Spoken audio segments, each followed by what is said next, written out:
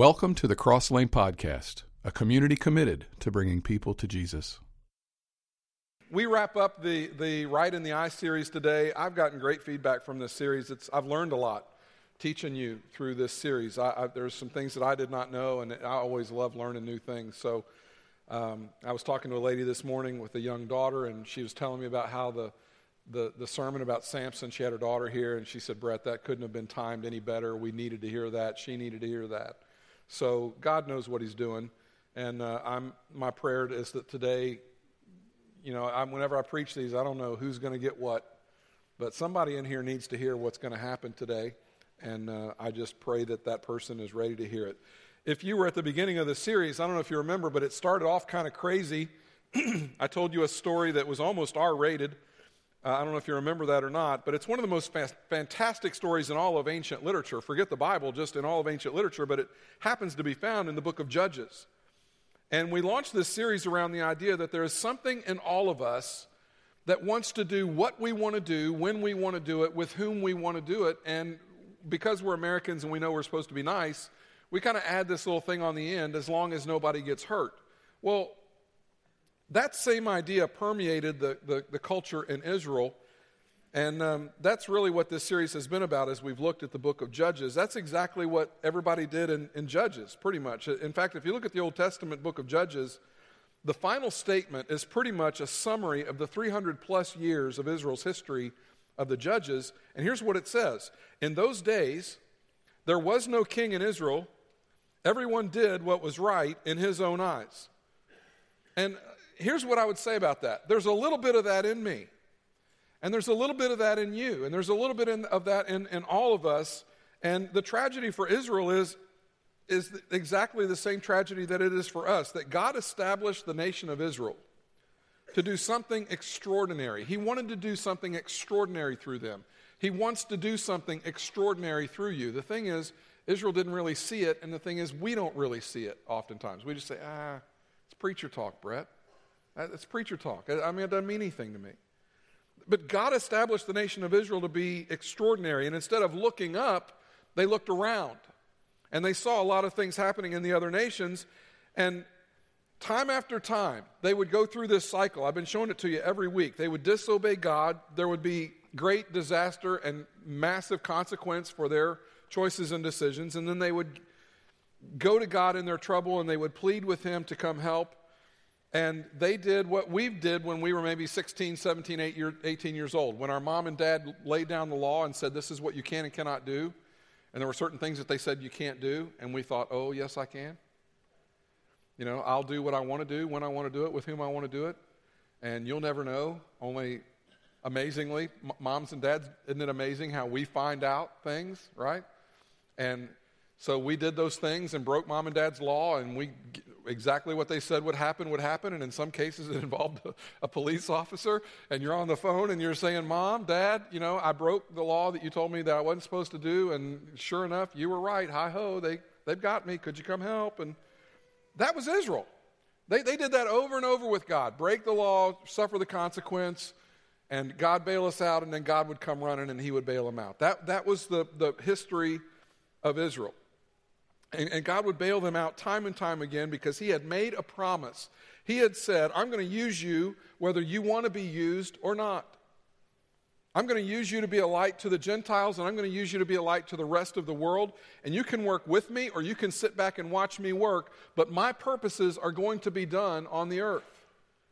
So this is a really dark time in the history of the nation of Israel, this period of the Judges. God continues to work in spite of the fact that the nation had pretty much abandoned God over and over and over again. So today, I want to look at the Old Testament story and the character of Ruth. And it's Mother's Day, and Mom just let me stop and tell you, you rock. Many of you in this room are like mothers to me. I have been giving you hugs this morning, telling you Happy Mother's Day. I mean that sincerely.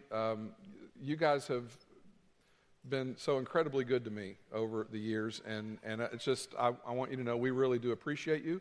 Moms, I hope your husbands and your families have taken great care of you. I know that we've had them filling rows and pews today, because they came to church for Mom. Good on you, way to go. So I want to do the sermon on Ruth, and I want to do it on Mother's Day, and I just want to say, Moms, you rock. So I know we talked about Ruth. I think we talked about Ruth back in January briefly.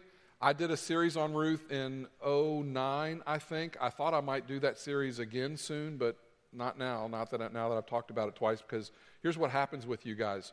You take notes. You're like my mother. My mother used to take notes on our preacher, and she would write the date and write a sermon outline in the margins of her Bible, and then if he ever preached the same series over or the same sermon over, she'd walk out of church and go, 5 years ago you preached that sermon. So now I've got people doing that to me. You know, I had people walking out, yeah, you preached that January, I think 16th of 2016. Like, how do you know that? Because I wrote it down. So I thought I would preach on Ruth, a big series. I'm not going to. This will be it for a while. You may not know the story of Ruth. It's a beautiful story in the Bible. Probably the feedback we've gotten over the years, the series I did on Ruth was probably one of the favorites that we've ever done. Here's how the whole thing begins. Ruth chapter 1, verse 1. In the days when the judges ruled, there was a famine in the land. So a man from Bethlehem in Judah, together with his wife and 2 sons, went to live for a while in the country of Moab. So if you picture the Holy Land, if you look north and then over to the right is the Dead Sea, and then a little further beyond that, down in the south, is the region of Moab. So there's a famine in Israel. They decide to leave Israel and go to Moab, and there's this man and this woman. We pick up in verse 2. The man's name was Elimelech. His wife's name was Naomi, and the names of his 2 sons were Mahlon and Chilion. They were Ephrathites from Bethlehem, Judah, and they went to Moab and lived there. So you get the picture. You've got Naomi and Elimelech. They are leaving Bethlehem. They're heading to Moab. They're trying to survive, pretty much. It's hard to live, and they're going to go to Moab and settle there because there's not enough food and there's not enough really to make a living in Bethlehem. So they get there. Their 2 sons. It's time for them to get married, and you know, they're starting to look at these Moabite women. Now, the problem with looking at the Moabite women is God said, I don't want you marrying Moabite women. There was a law in place. He said, I don't want you to marry foreign women. And a lot of people throughout the years have read the Bible and said, see, that's why God's against interracial marriage. God's not against interracial marriage. What God was against was he knew that if they married these foreign women came with foreign gods. They came with false gods, and they brought those into the marriage. And God's whole thing was he was trying to keep the nation of Israel religiously pure. He did not want them bowing down. God is a jealous God, and he did not want them bowing down to another idol. So they're in Moab, and they're thinking, hey, when you're in Moab, do as the Moabites do. And so they marry their sons off to these 2 Moabite women. Time goes by, and Elimelech, the patriarch, dies. So now it's Naomi and her 2 sons and her 2 daughters-in-law, the Moabite girls. And then her oldest son dies. What was that? Her oldest son dies, and then her next son dies. And here she is, a Jewish woman in Moab, in a foreign land. She doesn't know anybody. She's got these 2 Moabite daughters-in-law, and that's all she's got.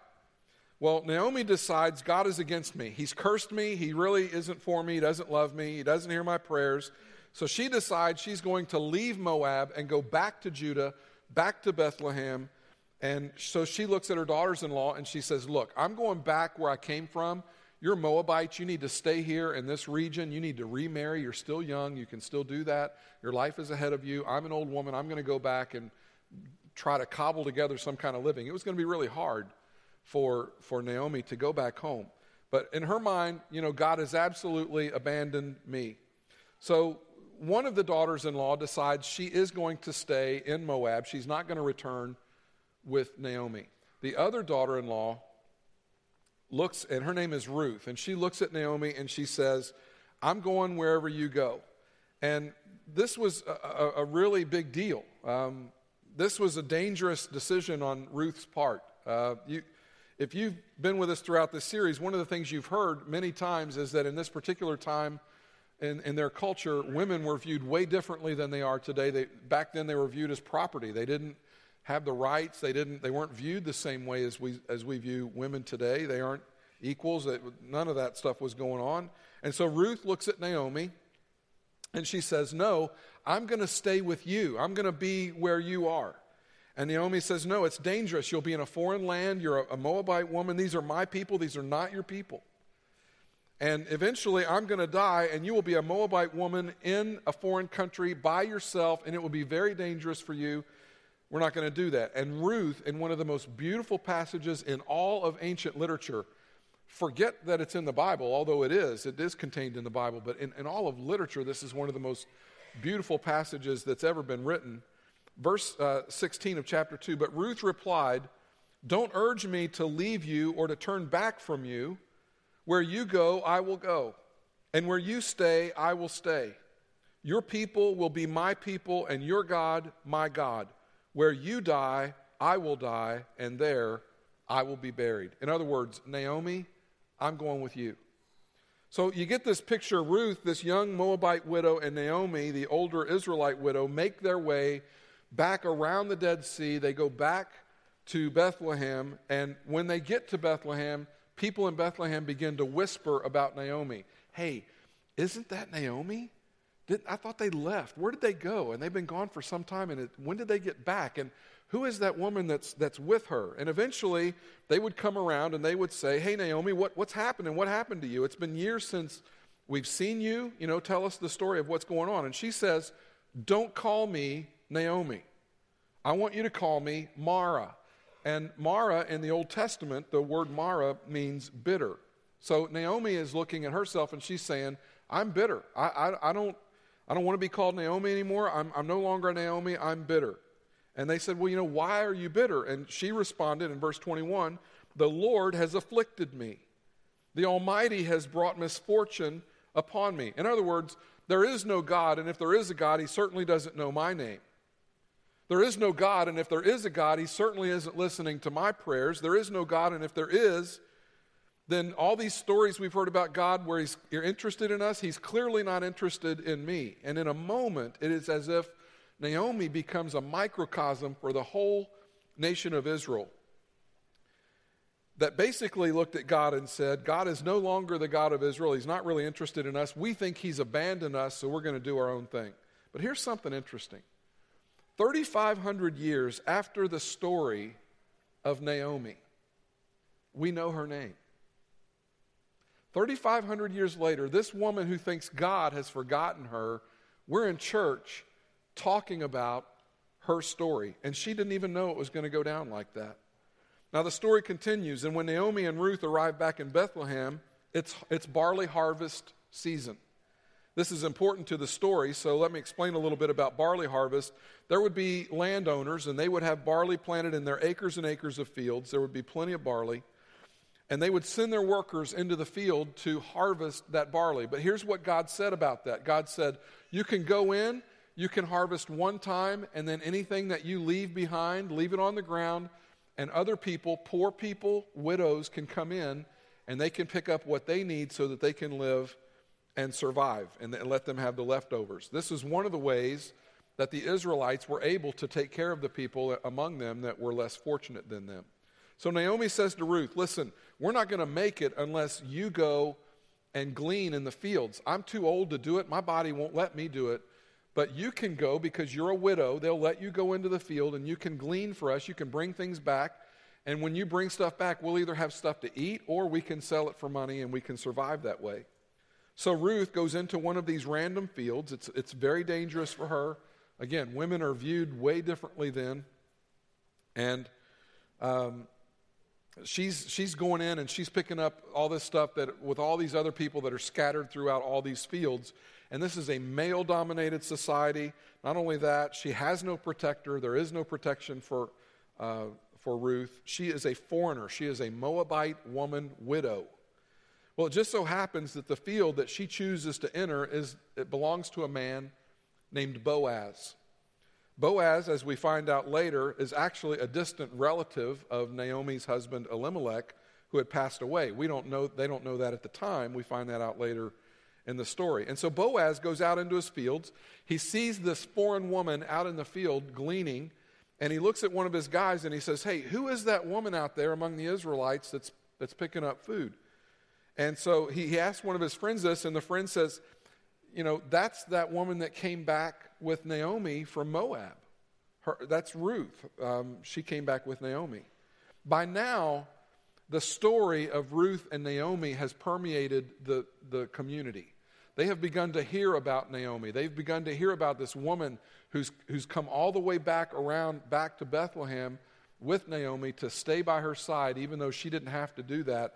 And everybody has begun to hear about this woman named Ruth, that she had left, even though it meant leaving her family and leaving her culture and leaving everything that was familiar. She's made this dangerous trek around the Dead Sea back into the city of Bethlehem. So the rumors had spread about this Moabite woman, and Boaz is impressed by what he sees and what he hears. In fact, he had a conversation later on in the story, and here's what he has to say. Here's what he said to Ruth. Boaz replied, "I've been told all about what you've done for your mother-in-law since the death of your husband." In other words, we've all heard how you've remained faithful to Naomi, and we think that's pretty cool. How you left your father and mother and your homeland, and you came to live with people you did not know before. Now, she's never been to this part of the world. She's never been to Israel. And listen to what he says. This is so out of character with everything else going on in this time in Israel's history. He looks at her and he says, verse 12, "May the Lord repay you for what you have done." In other words, Boaz is saying, I still believe that God is a God of honor. I still believe that God is a God of cause and effect. I still believe that God respects those who make the right decisions. May the Lord repay you for what you have done. May you be richly rewarded by the Lord, the God of Israel. To the very God that Naomi had assumed had given up on her and abandoned her, he said, under whose wings you have come to take refuge. So then Boaz looks at his servants and he says, basically, don't touch her. I don't know what the practices were, but I guess in that culture, women out in the field probably at times were harassed by the workers of a guy like Boaz, and maybe Boaz knew that, and I don't know whether he tried to crack down on it or not, but when it came to Ruth, he looked at them and gave very strong instructions. She is not to be touched. You do not molest her. You do not bother her. You don't harass her in any way. You let her take all she wants.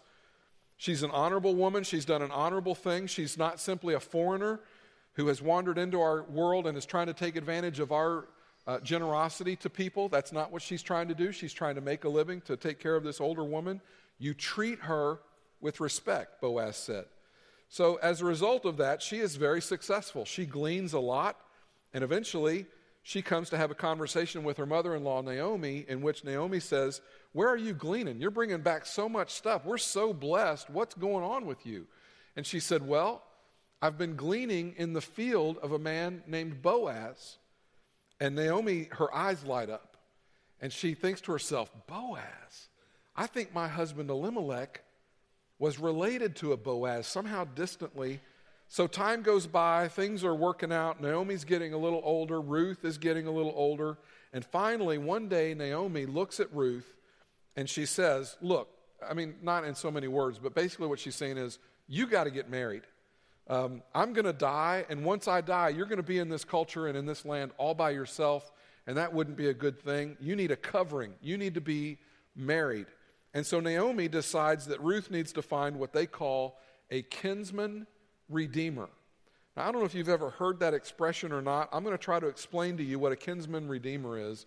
Maybe you have in your family what we have come to affectionately refer to as a rich uncle.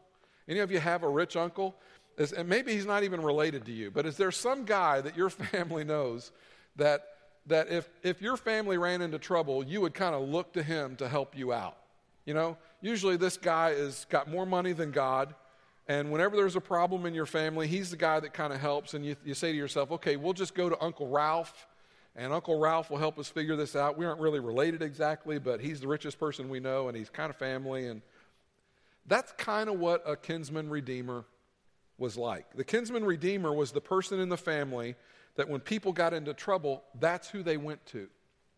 And in this culture, a kinsman redeemer did not have to step in and take care of things, but he oftentimes would do that to help someone. He was also known as the Avenger. Now, if you're younger, I'm not talking about a Marvel character, okay? He wasn't running around in a cape and tights. It wasn't that kind of thing. This person would step in and step up to help a family member that was in distress.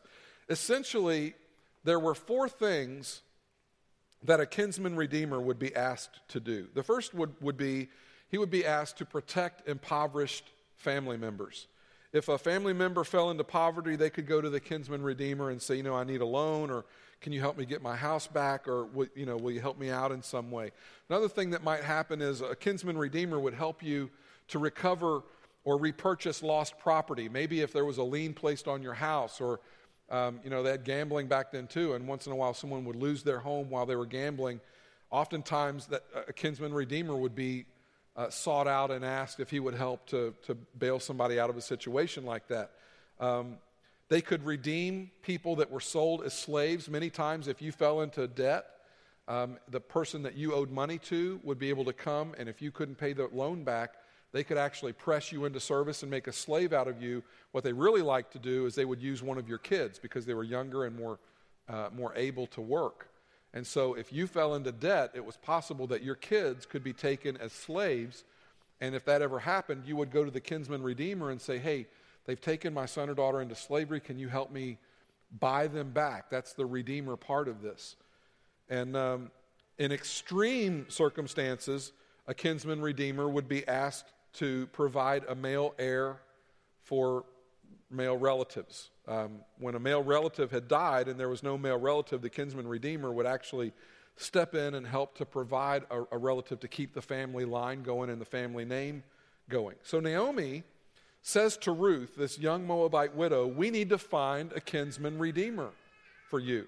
Well, that wasn't going to happen for Ruth. Ruth is not an Israelite. She wasn't even Jewish.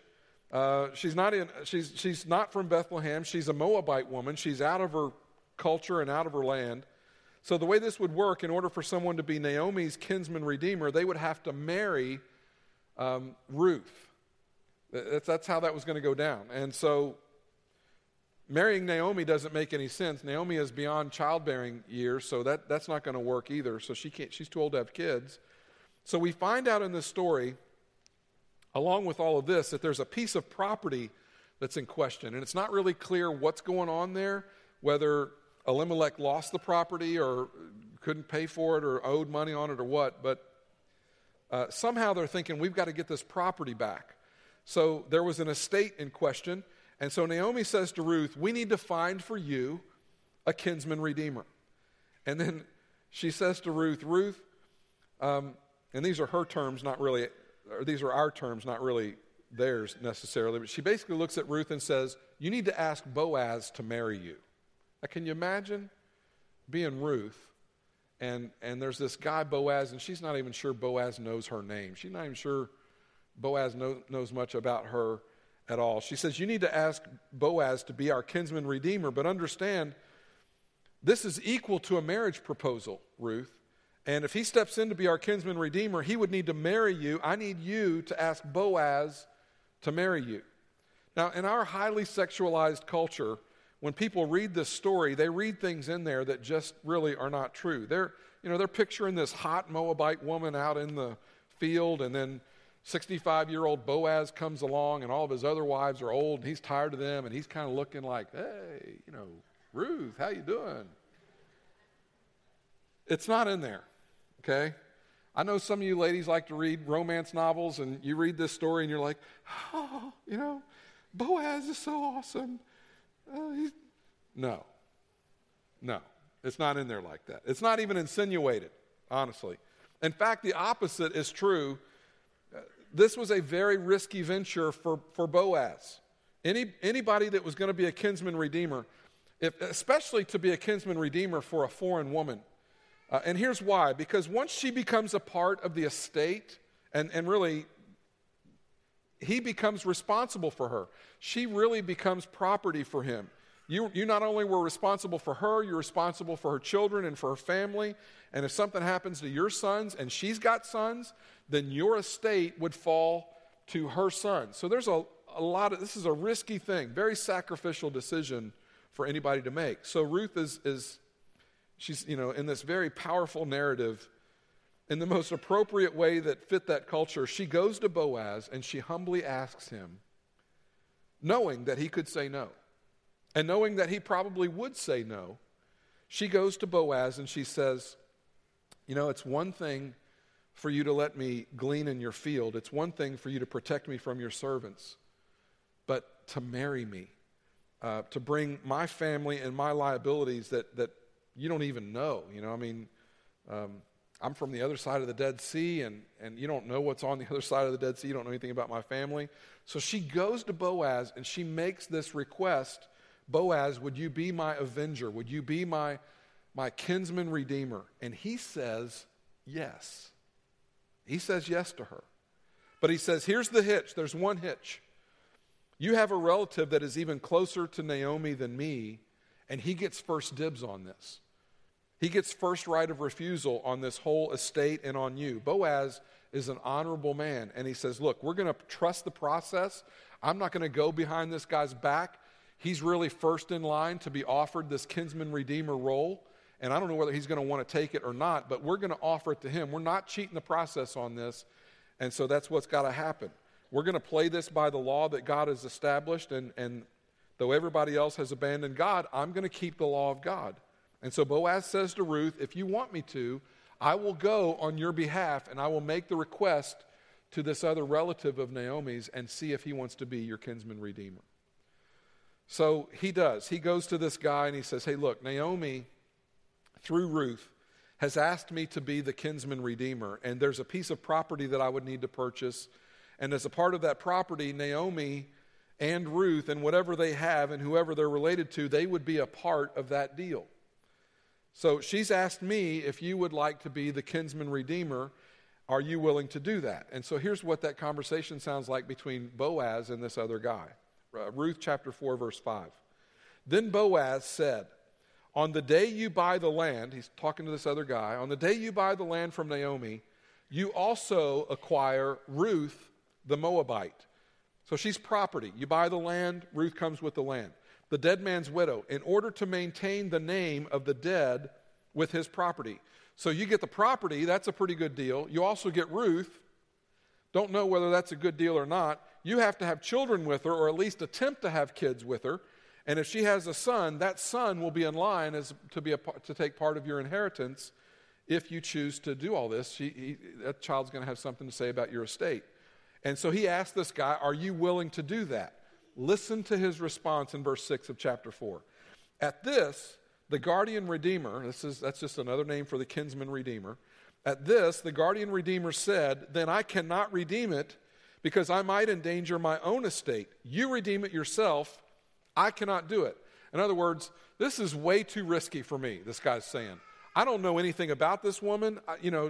Who knows what her crazy Moabite family is like over in Moab, across on the other side of the Dead Sea. I don't know who's going to show up on my doorstep once we get married. I don't know what a father-in-law situation is going to be like. Christmas is going to be really complicated for us if I do that, Nobody will accept her, and she doesn't speak our language. So if you want her, you take her, no thanks. I'm refusing. On the right of first refusal, I'm refusing. And Boaz, this honorable man who recognizes the honor in Ruth, who returned with her mother-in-law, the mother-in-law who had decided, God is not watching over me anymore. God has abandoned me. He doesn't really care about me. She's the one who said, I'm bitter. The Almighty has forgotten me. Boaz marries Ruth. And you hear that and you think, oh, it's such a great story. And that could be the end of the story. This honorable man in his culture, one of the last few honorable men in that culture, does the honorable thing and takes a risk and marries this Moabite woman in order to honor his distant relative and make sure she has a covering and a protection. That could be the end of the story. Except God made a promise to Israel. And God keeps his promises. And even though Israel wasn't going to cooperate, God didn't back down and back away from what he promised. And so Ruth and Boaz are married. They have a son, and that son's name is Obed. And Obed grows and gets married. Eventually Naomi is going to die. Eventually Boaz is going to die. But there's this tender part in this story where Naomi, while she's still alive, is holding her grandson Obed. And she looks at this baby and she says, God has been faithful to me after all. I gave up on God and decided that God had abandoned me. God has not abandoned me. He has enabled me to live long enough to see this child born to my daughter-in-law, Ruth. And I'm getting to hold Obed. God is alive. He's allowed me to receive this blessing, and I've seen God redeem me and my family. And then Naomi dies. And Boaz dies, and eventually Ruth dies. But Obed grows up and is married, and Obed has a son as well. And Obed's son's name is Jesse. And Jesse has a whole bunch of sons, and years go by, and one day God speaks to a prophet named Samuel, and he says, Samuel, I'm about to do something new in the nation of Israel. It's going to be different than what we've had going on. I'm going to start a brand new era. I'm about to do something that will have ramifications for thousands and thousands of years. Samuel, I need a man. I need you to go to the house of Jesse because I am going to select for the nation of Israel a king. And so we find out about that in 1 Samuel chapter 16. He says, fill your horn with oil and be on your way. I am sending you to Jesse of what city? Bethlehem. Jesse, the son of Obed. Obed, the son of Boaz, who took a risk and married a Moabite woman in an era when it seemed like God had abandoned the nation. He said, I have chosen this one to be a king for the nation. And so Samuel shows up at Jesse's house. He says, Jesse, I need you to line up all your sons, get them out here in front of me because God's about to pick a king from your family. Now think about it. If you're Jesse, this is a pretty good day. You've got all these sons, and one of them, and you would even look at Samuel and say, just take one, right? Any one, because I'm going to be the dad of the king of Israel. It's a good day for me. So Jesse lines up all of his sons. Samuel takes a look at the oldest one. He looks like a king. He walks like a king, talks like a king, and Samuel's thinking, this has got to be the guy. And God says, no, that's not the king. Samuel looks at the next son, and he's thinking, maybe this one. And God says, no, that's not the king. They go all the way through all of Jesse's sons, and God keeps saying, no, the king is not among these people. So Samuel looks at Jesse, and he pretty much says, Jesse, I know I've got the right address, okay? I know I'm in the right house. Do you have any other sons? And Jesse says, well, there's this kid in the back he's my youngest, but he's not a king. And Samuel says, go get him. Go get him. I'm not going to sit down until you have that son in front of me. And onto the pages of history walked David, the son of Jesse. Jesse, the son of Obed. Obed, the son of Boaz, who was married to Ruth, who was faithful to her mother-in-law, and moved from Moab to Bethlehem with Naomi. Years go by. Many years later, another prophet, Nathan, speaks to David on behalf of God. And here's what the prophet Nathan says to King David in 2 Samuel chapter 7. Your house and your kingdom will endure forever before me. Your throne will be established forever. And from this prophecy, all the Jewish people understood that from that day forward, if there was ever going to be a Messiah, if there was ever going to be a Savior of the world, if there was ever going to be a king who would reign forever and ever, that king would come from the line and the lineage of David, son of Jesse, son of Obed, son of Boaz, husband of Ruth, the Moabite. And David had a son, and he had a son, and he had a son. And 25 pregnancies later, according to the gospel writer Matthew, here's what Matthew says. Eleazar, the father of Mathan, Mathan, the father of Jacob, and Jacob, the father of Joseph, the husband of Mary, and Mary was the mother of Jesus, who is called the Messiah. And 25 or so pregnancies later, Jesus, the Son of God, the Messiah, is born on Christmas Day. And throughout his life, he would be referred to as not only the Messiah, he would be referred to as the Son of God, but he would also be referred to as Jesus, son of David, because he was born in the city of David, Bethlehem, the home of Naomi, who would bring a Moabite woman named Ruth, who would marry Boaz, who would have a son, who would have a son, who would have a son. And many years later, through many different generations, Jesus would walk onto the pages of history. And when Jesus was born all those years later, wise men sought him out.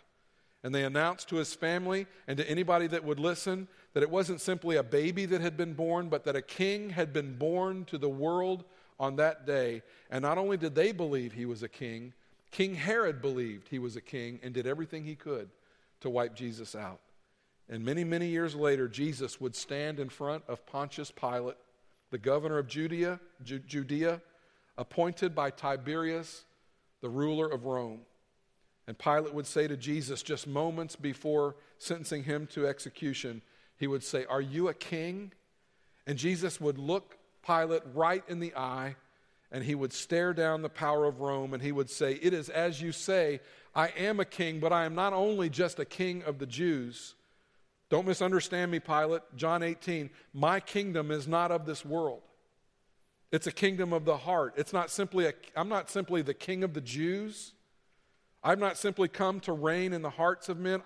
It's a kingdom of the heart. It's a kingdom of conscience.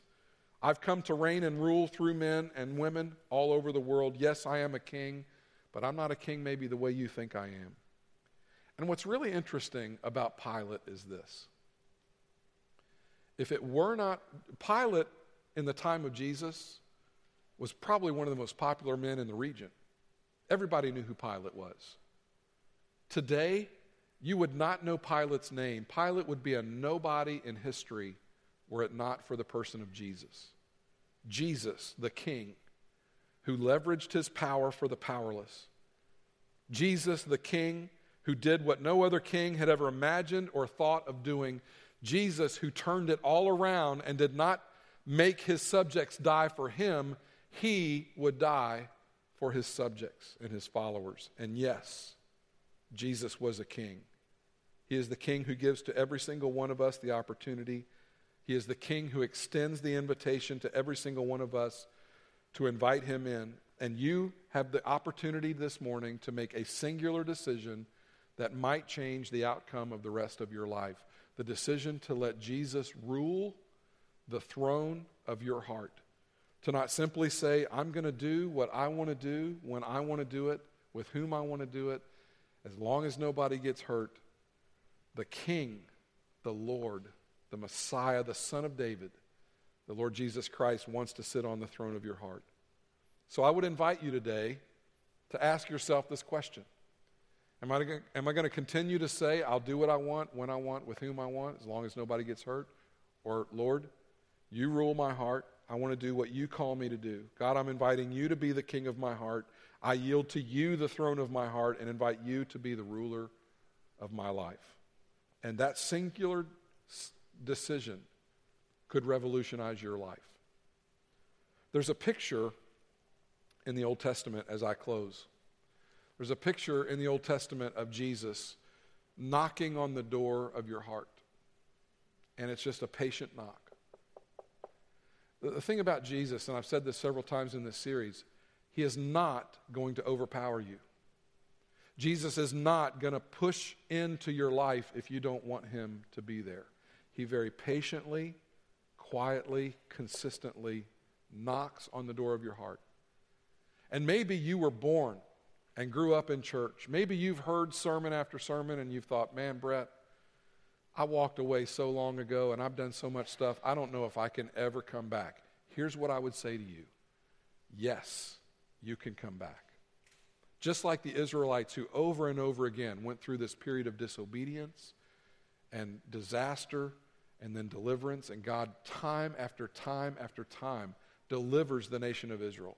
I don't care how far you've wandered away, you have not outrun the stretch of God's arm. You have not outrun his love. Whatever you've done is not worse or bigger than his mercy and his grace for you.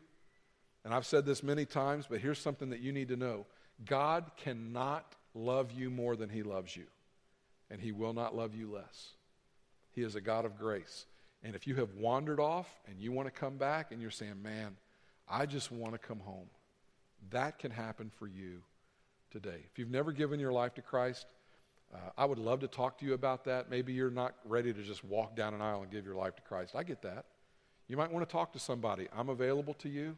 Our staff is available to you. The person that brought you to church today is available to you. But if that's something that you hear, if you hear the knock, you never know when your life comes to an end and the knock stops. I encourage you to give your life to Christ. Let's pray together as we close. Father, it's our desire that our life would glorify you. It's our desire that we would not go through this process of disobedience and disaster and deliverance all over again. But Lord, the Bible tells us we're sinners. And because of that, it's who we are, and we need you. We're going to mess things up. We're not going to get it right all of the time. And sometimes we are going to suffer great consequences for our choices. But Lord, you are always there. You never turn your back. You never walk away. You do let us face the consequences of our choices. But you are our deliverer, and you love us, and we are forgiven. So, Father, for those of us in the room this morning, we stand before you forgiven and very, very thankful. And it's our prayer that we would go out this week and live better than we did last week, not because we get points, not because you'll love us more, but simply so that we can honor and glorify you. Father, for the one who's never given their life to Christ, I pray that they would be able to hear you knock on the door of their heart. I pray that they would be able to hear you call in their name. I pray that they would understand that this isn't about trying to be something they're not, but that this is about receiving the one thing that they need more than anything else. They need to be forgiven. They need a Savior. So, Lord, all of us in this room this morning corporately bow before you, and we worship your holy name.